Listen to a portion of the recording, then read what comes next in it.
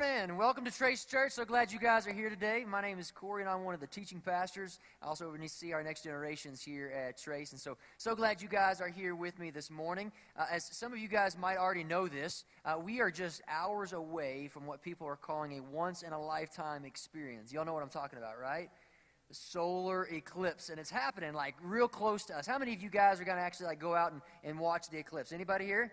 All right, a few of you. How many of you guys are going to go to like the path of totality? It sounds like some kind of journey that you're going on or something. All right, a few of you. That is awesome. Now, I got to be honest with you. I'm one of those kind of guys that just kind of like thinks about these things and I'm like, it's like, it's a day, it's a thing, it's an event, it's a big deal, right? But as you start to research this, you start to like realize all the cool things that go along with this. And I started like researching some of the ways in which this thing is moving across, and it's like shadow snakes on the ground and everything else. And so I'm like really stoked for this, but there's a problem with that because when your expectations get really high, sometimes you get disappointed by the experience, right? Have you ever had a bad experience? A bad experience being like, maybe you were disappointed at something, or maybe you thought this movie was going to be awesome and it turned out to be terrible, or you had a bad experience at a store or maybe a restaurant. And a bad experience could be anything from like a total disappointment over a product that you had or maybe bad customer service. Well, for me, I had a bad experience with a place called Long John Silver's. Any Long John Silver's fans out there? Okay, if you are, then like close your ears right now because you're not going to want to hear this, all right? But when I was 8 years old, like I used to love going to Long John Silver's. And we went to Long John Silver's, and that night I was introduced for the very first time to food poisoning, okay? And so I was up all night, and by the end of this thing, man, Long John Silver's left a bad taste in my mouth, quite literally, all right? It was just a bad experience. And I got to tell you, it was such a bad experience, like to this very day, I've not been back to Long John Silver's, all right? Matter of fact, every time I drive past that place when I'm back home, it's not even there anymore. I still get a sick feeling in my stomach over that bad experience. And depending on the degree of the bad experience that you have with a thing, what you can do is you can actually become vocal about that bad experience. At the very least, what we do with bad experiences is we veer away from them. But sometimes we feel like it's such a bad experience that I need to go tell people. I need to get online and like write a bad review about this thing. I need to go share with the Facebook world about my bad experience, right? But let me give you something else to ponder here this morning. And I think it's pertinent for the point of conversation that we're going to have. How many times do you have to have a bad experience with something in order to stay away from that very thing? Now, I think for each of us, it kind of varies because sometimes we have past experiences that kind of counteract that bad experience, that make it a little bit more doable. It just reminds me of my daughter recently went to Taco Bell, a lot of fast food experiences. And so we went to Taco Bell, and she's kind of particular, and so she orders a bean burrito, just beans, all right? She doesn't like all the extra stuff on it. And we get the order, we throw it back to her. She's getting ready to bite in this thing, and I look in my rearview mirror, and I see her face just turn so sour. And I'm like, sweetheart, what's wrong? And she goes, there's just onions in here. So I looked in this thing, sure enough, there's no beans, no salt, it's just onions. And I'm like, oh, my gosh. And so thankfully, we had enough, I don't know, can you say good experiences when you talk about Taco Bell? Moderate experiences at Taco Bell that has not completely tainted her wanting to go back there, but it has put that in the back of her mind.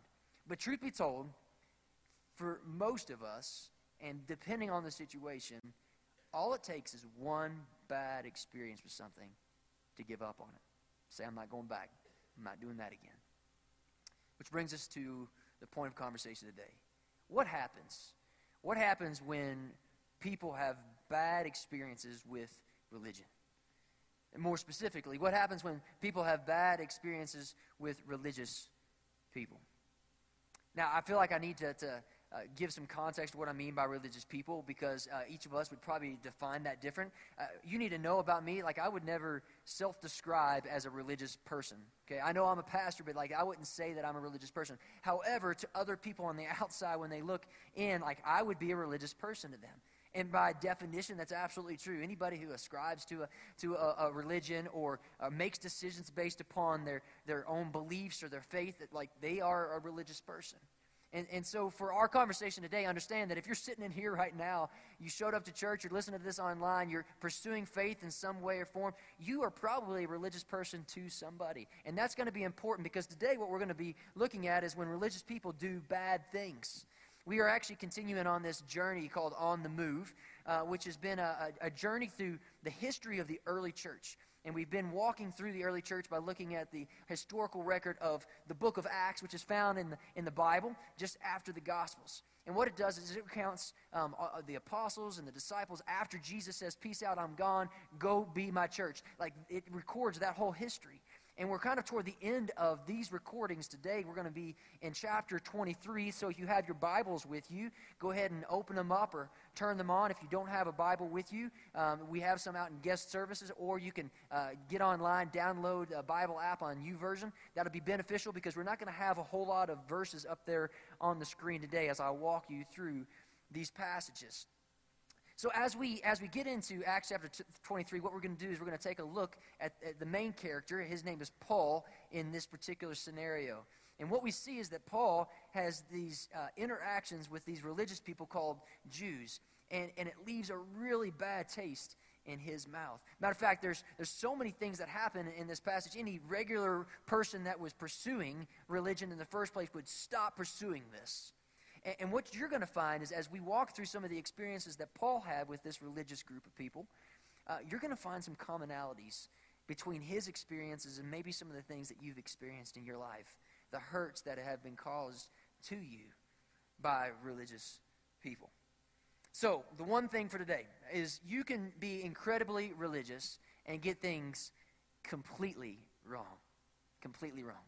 So let's take a look at bad stuff religious people do, all right? And in order to do this, I'm going to give you a little context. So if you're just joining us on this journey, you may have no clue where we're at. So jumping into chapter 23, what's happening is you've got this guy named Paul, and he had this encounter with Jesus that sent him on a whirl spin. And he's just like, man, I got to go tell other people, every people about this. And so he's been in kind of Asia Minor and the Mediterranean, going around telling people about Jesus. And he decides to come back to Jerusalem, and he wants to share the good news of Jesus there. Well, when he gets there, he encounters this group of religious people called the Jews, and they don't like what he's doing, so much so that they actually take him into captivity. They bring him before their courts, okay? Now, he happens to not only be a Jew, he's also a Roman citizen, which is important because Roman citizens have more rights than typical other people. And so in the midst of this whole thing, the Roman government actually comes in and snatches him out so that they can't try him and kill him, and he finds himself at the end of the time together today still in Roman custody. And what we're going to do is we're going to examine all of the offenses, if you will, that he experiences in his time in between. And as I was reading through this, I came up with 7 different offenses that he encountered that you might find commonality with. So let's take a look at these. The first offense that we see is that religious people, understand I'm qualifying this, it's the religious people that we're seeing here. It's not all religious people, but sometimes religious people physically attack. So as we enter into the story in chapter 23, verse 1, it says, Paul looked straight at the Sanhedrin. This is the governing body. It's like the Supreme Court that he is there, and he's given his defense. And he says, "My brothers, I have fulfilled my duty to God in all good consciousness to this very day." And at that, the high priest, he's like the head dude, his name's Ananias, he ordered those standing near Paul to strike him in the mouth. All right, so catch this. Paul's trying to give his defense. He's trying to say, hey, guys, listen, I feel like I've done everything I can to be in good conscience toward God. And the high priest says, punch him in the mouth. And that's what happens. Like, Paul just, like, he gets jacked right in the face for making a statement. Now, I wish I could tell you that these kind of scenarios only happen in biblical times. But the reality is that when people have certain beliefs and strong beliefs that they can't get other people to see and to believe, and maybe these people are doing things contrary to their beliefs, oftentimes it incites something in them, almost childlike, that causes them to lash out on other people. And we see this play out in our country. We see this play out in our day. We see people in the name of their religion intimidating and belittling people of the Muslim faith here in our area. We see people with a certain faith that would call another race inferior, bullying and picking on that particular race. We see people who have a certain religious belief who would actually get together and beat up and drag behind a car somebody who might identify themselves as being gay, all in the name of their religion. And I hope and pray that that has not been your experience. You've not been physically attacked because of something you believe by a religious people that might believe something else. But understand this, guys. People causing other people physical harm because they don't believe the same thing that you do is wrong. And it always is. But that's what we see happening directly to Paul in this situation. And I have an appreciation for the Scriptures because they don't try to take out the humanity of people. We see that a lot with these characters. But right here with Paul, we see the humanity coming out in him because he reacts to this situation just the same way that you and I would react. He's like, well, you just punched me in the face. What is up? And so he retorts back to the high priest. He's like, God's going to smack you in the face because you just did this to me. That's like the original God smack talk, all right? So that's how he responds, and it's exactly how I would respond because it was an injustice. It was something that was not done to him that was right. And that leads us to our second offense. And the second offense is this. Religious people defend injustices, oftentimes because of position. What happens here in this situation is the people that are standing around, they know that what the high priest did was wrong. It was ungodly. It was unlawful. It shouldn't have happened. There was nothing that Paul did to merit that kind of treatment. Yet instead of calling out their leader, what they do is they defend him instead. And they tell Paul, they say, how dare you insult or challenge the high priest? So instead of defending the person who got hurt in the situation, they actually defend the injustice and the position. Now, unfortunately, we, in our culture and society, religious people do this all the time. Some of you guys have come from faith backgrounds. Maybe you've experienced it personally. I'm not here to call out any specific religions, but understand that there's this whole Catholic cover-up where instead of trying to defend those that were hurt and being molested and hurting these innocent kids, instead of doing that and standing up for them, they stood up for the priests and they stood up for the diocese and they stood up for their faith so that they wouldn't look bad and those positions wouldn't be discredited. I was watching a documentary the other day with my wife, and I could only watch a little bit of it because it was about this cult leader, and he declared himself to be the direct mouthpiece for Jesus, and he used his power and his position of authority to molest young girls. And the people went along with that because of the position that he held. Guys, anytime somebody takes their position of authority and power and they use it for their own agenda to cover up their injustices, it's a bad thing, and it causes hurt. And certainly it's that way in heinous situations like what we've mentioned, but it's also that way when somebody stands up in a position of authority and speaks pridefully to somebody or says, you can't challenge the things that I say and you shouldn't ask questions. That is an injustice just the same. And if you've ever experienced that in your faith walk and your spiritual journey, and I'm sorry that you had to experience that, but sometimes people defend the injustices because of the position. Well, what happens is Paul is looking at the scenario and he's in a situation, it's not looking good for him. Not only has he already been punched in the face, but now he's insulted the high priest, and these guys are getting pretty rowdy. And so he figures he's got to do something. And as he looks around, he sees that there are a group of two different types of people that make up this thing they call the Sanhedrin. They're both of the Jewish faith, but they have different backgrounds. And so in verse 6, if you want to follow along, this is what Paul says. He says, knowing that some of them were Sadducees and others were Pharisees, he called out in the Sanhedrin, my brothers, I am a Pharisee, the son of a Pharisee, and I stand on trial today because of my hope in the resurrection of the dead. And when he said this, a dispute broke out between the Pharisees and the Sadducees, and the assembly was divided. Now, it's not important for you guys today to fully understand the differences between these two groups, the Sadducees and the Pharisees. Just understand that they had differences in the understanding of the afterlife and how the spiritual realm worked, okay? But Paul knew these differences, and he calls them out, and it caused division within those ranks. And it caused them to start fighting against each other. And this is what we know about religious people. Religious people fight with each other. They fight with each other, whether it's religion against religion or inside of religion. People fight with each other, and every time that happens, innocent people get hurt. Innocent people get hurt. And if you've been around religion or church or anything like that for any number of years and you've not personally experienced this kind of backbiting, splits, denominational differences, you count yourself fortunate. Count yourself fortunate because this happens all too often.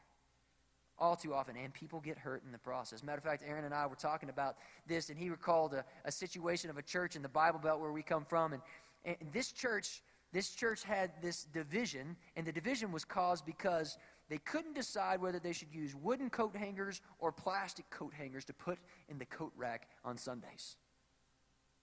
Their church divided over that, guys.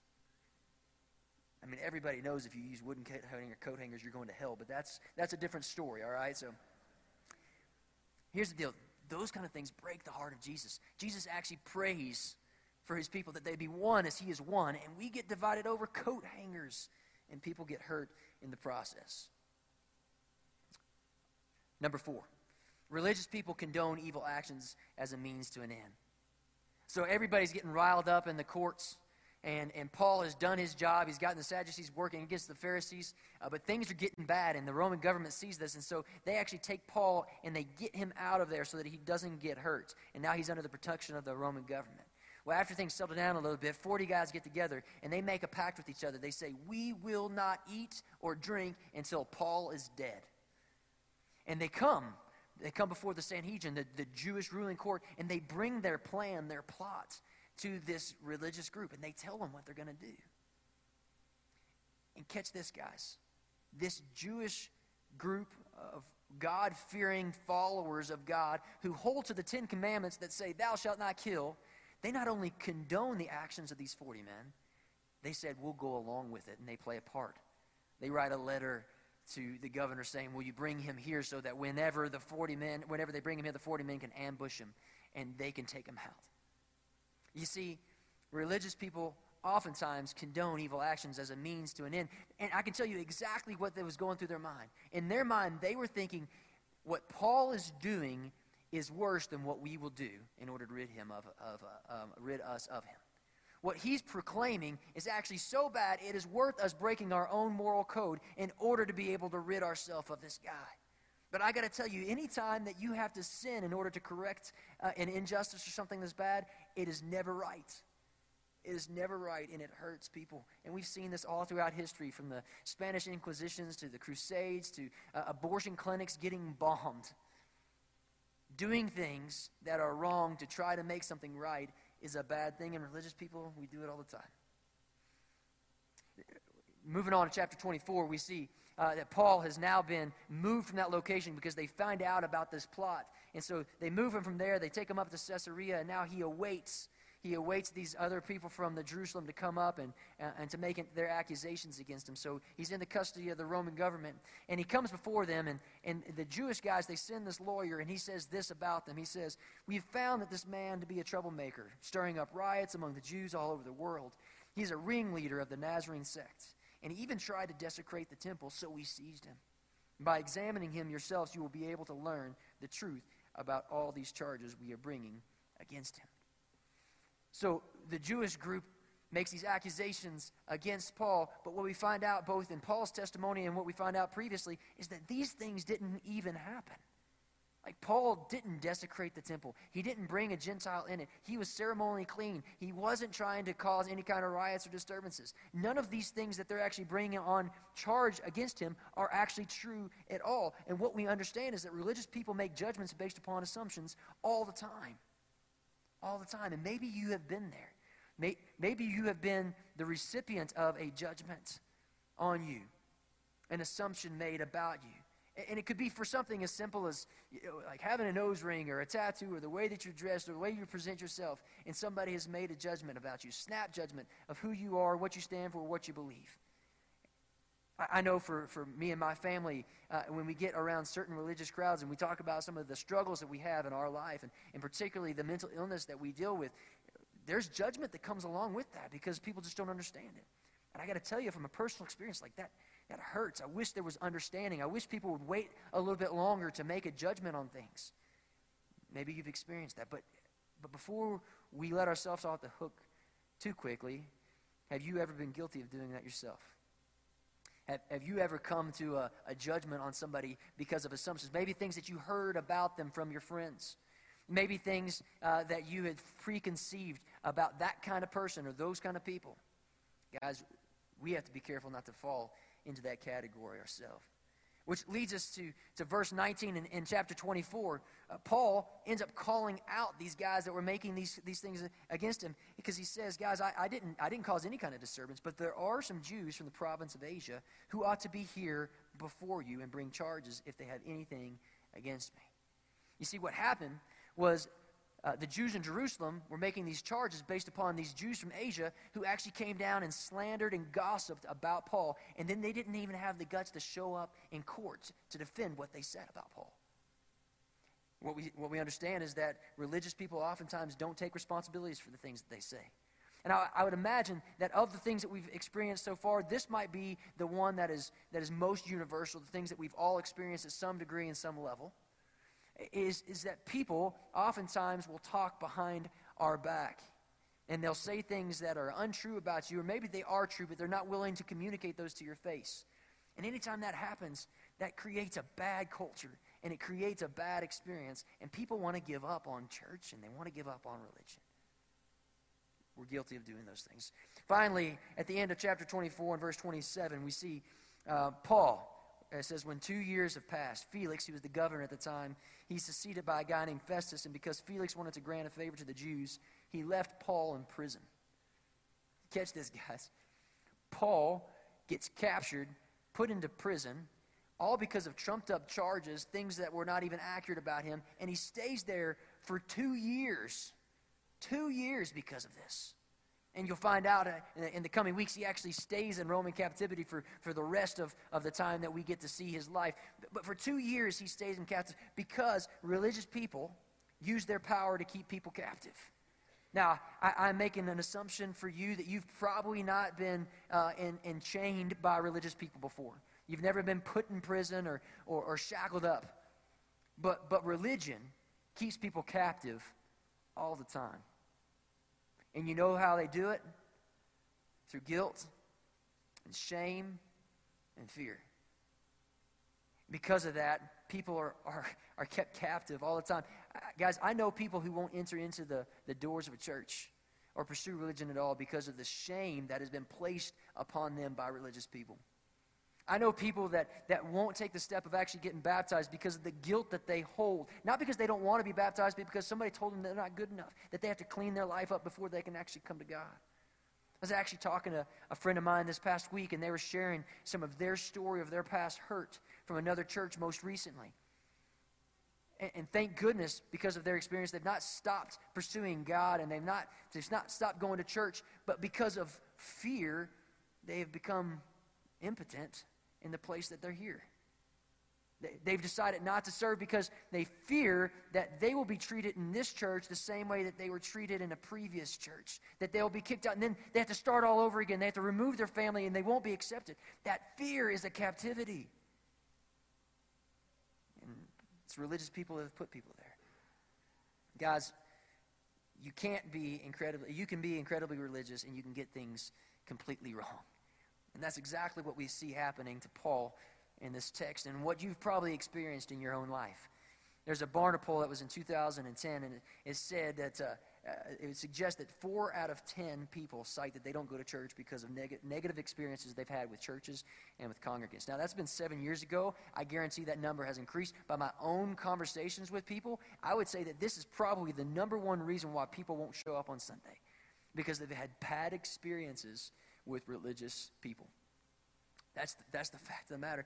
Guys, we have to understand that we can't be like Ed DeBevics and give people a horrible experience and expect them to come back. And for those of you all that don't know what Ed DeBevics is, I got a little bit video for you. Check this out. For more than 30 years, Ed DeBevics has been serving up a side of sass with all of their entrees. And this week, one of their servers, her name is Cherry, went viral when a family recorded their interaction. Now, I actually got the chance to talk with her all about the attention, so let's take a look. I'd like a Diet Coke, please. I'd love to get you one, but I'll shut you up. What do you want? Can I get 40 pizza? You're like 35. The kids' menu is 8 and under. You should have something on the adult menu. Oh, my God. Do I look like I'm in charge of anything? All right, that's fine. You know what? Fine. You want to cheap out? That's cool. What are you drinking? What are you drinking? What are you drinking? What are you drinking? Your lemonade is going to be this big because you're ordering off the kids menu, and I'm not refilling it for you. Let's save you money so you can figure out how to leave me a decent tip, okay? Because right now I have no prayer at all. So far, you're not earning one. You know what, Grandpa? If I was nice to you, I'd get canned, okay? If you want good service, you go somewhere else. I know Hooters is probably more your speed, but you came here on purpose. Those of you are unfamiliar with this place, it's a place in Chicago, and they actually make their name by being rude to people. Like, people show up so that they can be yelled at and insulted, and they come in droves to be able to experience this. But guys, we cannot expect in our personal lives or in the places that we gather to treat people like that and expect them to want to come back and to want more or to adapt to the things that we believe. It just doesn't work that way, because when we hurt people on a spiritual level, it goes deeper. Spiritual wounds, for some reason, affect us more. There's a gal named Carol Merritt, and she defines it this way when she talks about spiritual wounds hurting people. She says, when a person has been spiritually wounded, that trauma carries the weight of God with it. The pain becomes entangled with our intimate knowledge of who God is, so we lose that link with something larger. When we try to maintain this vital connection with God, we begin to think that God is the one who actually hurt us. So God must be cruel, or perhaps some tainted, twisted way we deserve the punishment. Spiritual wounds hurt deep. And here's what I know. I know that many of you that are sitting in here right now, or maybe listening to this online, you are recipients of the hurt that are caused, the spiritual wounds that have been made on you. Now, for whatever reason, Aaron and I have just been watching this happen, but Trace is becoming a place where hurting people are showing up and trying to heal. I can imagine that some of you guys are in here for the very first time today in a long time in a church.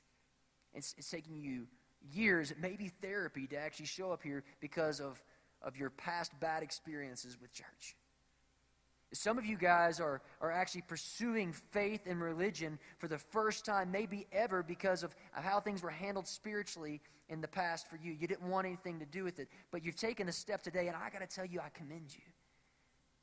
I commend you for being here. I commend you for checking it out, for not allowing that bad experience with somebody or something in the past to taint the most important pursuit of your life. And I feel the need to tell you a little something about our church, about who we are, who we want to be, the culture that we're trying to create. What you need to understand about us is that we try our hardest not to be religious. And what I mean by that is when I think of religion, I think of the do's and the don'ts and the shoulds and the oughts and the rules and the regulations and the looking down on. Guys, that is not who we want to be. Because we are not motivated by our religion. We are motivated by our relationship with a God who went to the extent of laying down the life of his one and only Son so that we could have love. That was love expressed to us. And the way that he communicates that we're supposed to express that love is by extending both truth and grace to people in the fullness of both of those things. And that's actually where we derive our name, Trace. That's one of the meanings is truth and grace, the fullness of those things. So what's going to happen when you come here? You're going to hear us speak the truth. And that truth may be contrary to things that you believe or beliefs that you hold to. Understand that we are going to not back down from those, but we're going to do it full of grace. Because this is a place where you can come and actually disagree with us and have different beliefs and sit and soak in a way that allows you to formulate things and allow God's Spirit and his Word to be able to speak to you without being judged. We hold truth and grace because we think that is the formula for true love. I want to steal a saying from another church here in town because we don't have any shame in stealing good ideas from other churches, all right? But this is something that they say that really, I think it exemplifies the kind of place that we are. And here's what they say. Here's what I'm saying to you. We aren't a church of people who used to be like you. We're not a church of people who tolerate people like you. We're not a group of people who are trying to fix you. We're people that are just like you. You see, Aaron, our lead pastor, and myself, and others who make up the leadership of this church, guys, we have our own sin struggles. We have to check our pride. We have to caution ourselves. We have to slow down. We get things wrong. And unfortunately, we hurt people too. Guys, I am the cause, I am the reason for other people's bad religious experiences at times. And it pains me to say that. But I know that it's true. But the difference between us and the religious group that we looked at today that was pursuing Paul is that when we get things wrong, we are going to acknowledge it. We are going to apologize, and we're going to call it out for what it is, and we're going to say sorry. Because our intention is not to hurt and to get our own way like these guys. Our intention is to be able to help and to heal.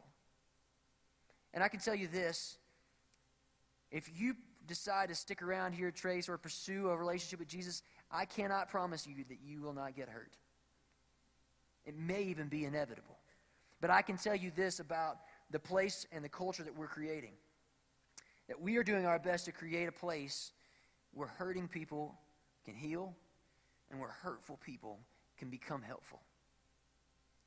That's the kind of place that we want to be. That's the kind of culture that we are creating. Because you can be incredibly religious and get things incredibly wrong. Guys, we don't want to get it wrong. So let me speak to two groups of people here today, and it might be the same people.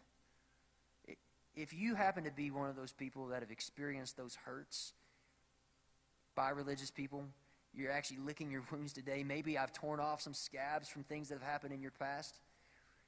Can you allow me to speak not only on behalf of myself, on behalf of the church, but maybe even on behalf of Jesus?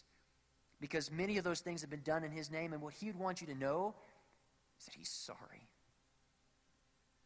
He's sorry that you've had to endure that hurt. He's sorry that you've had to endure that pain. That is not his intent. That is not what he wants from his people. But don't give up on Jesus. Don't leave his church unnecessarily. Persevere through the pain and come be a part of a place where you can actually heal through those things. To the other group, maybe you find yourself being one of those religious people. Maybe you have the opportunity to learn from the hurt that you've experienced, and now you're on this side where people will define you as being their religious experience. Can I ask you to please be mindful that you might be the one interaction with somebody that will either send them pursuing or stop their pursuit completely. And I have a feeling that some of us, if we tracked it back in our mind, we can go back and realize that we were actually somebody else's bad religious experience. And we might need to do some business today. We might need to call somebody up or text them or go visit them and just apologize.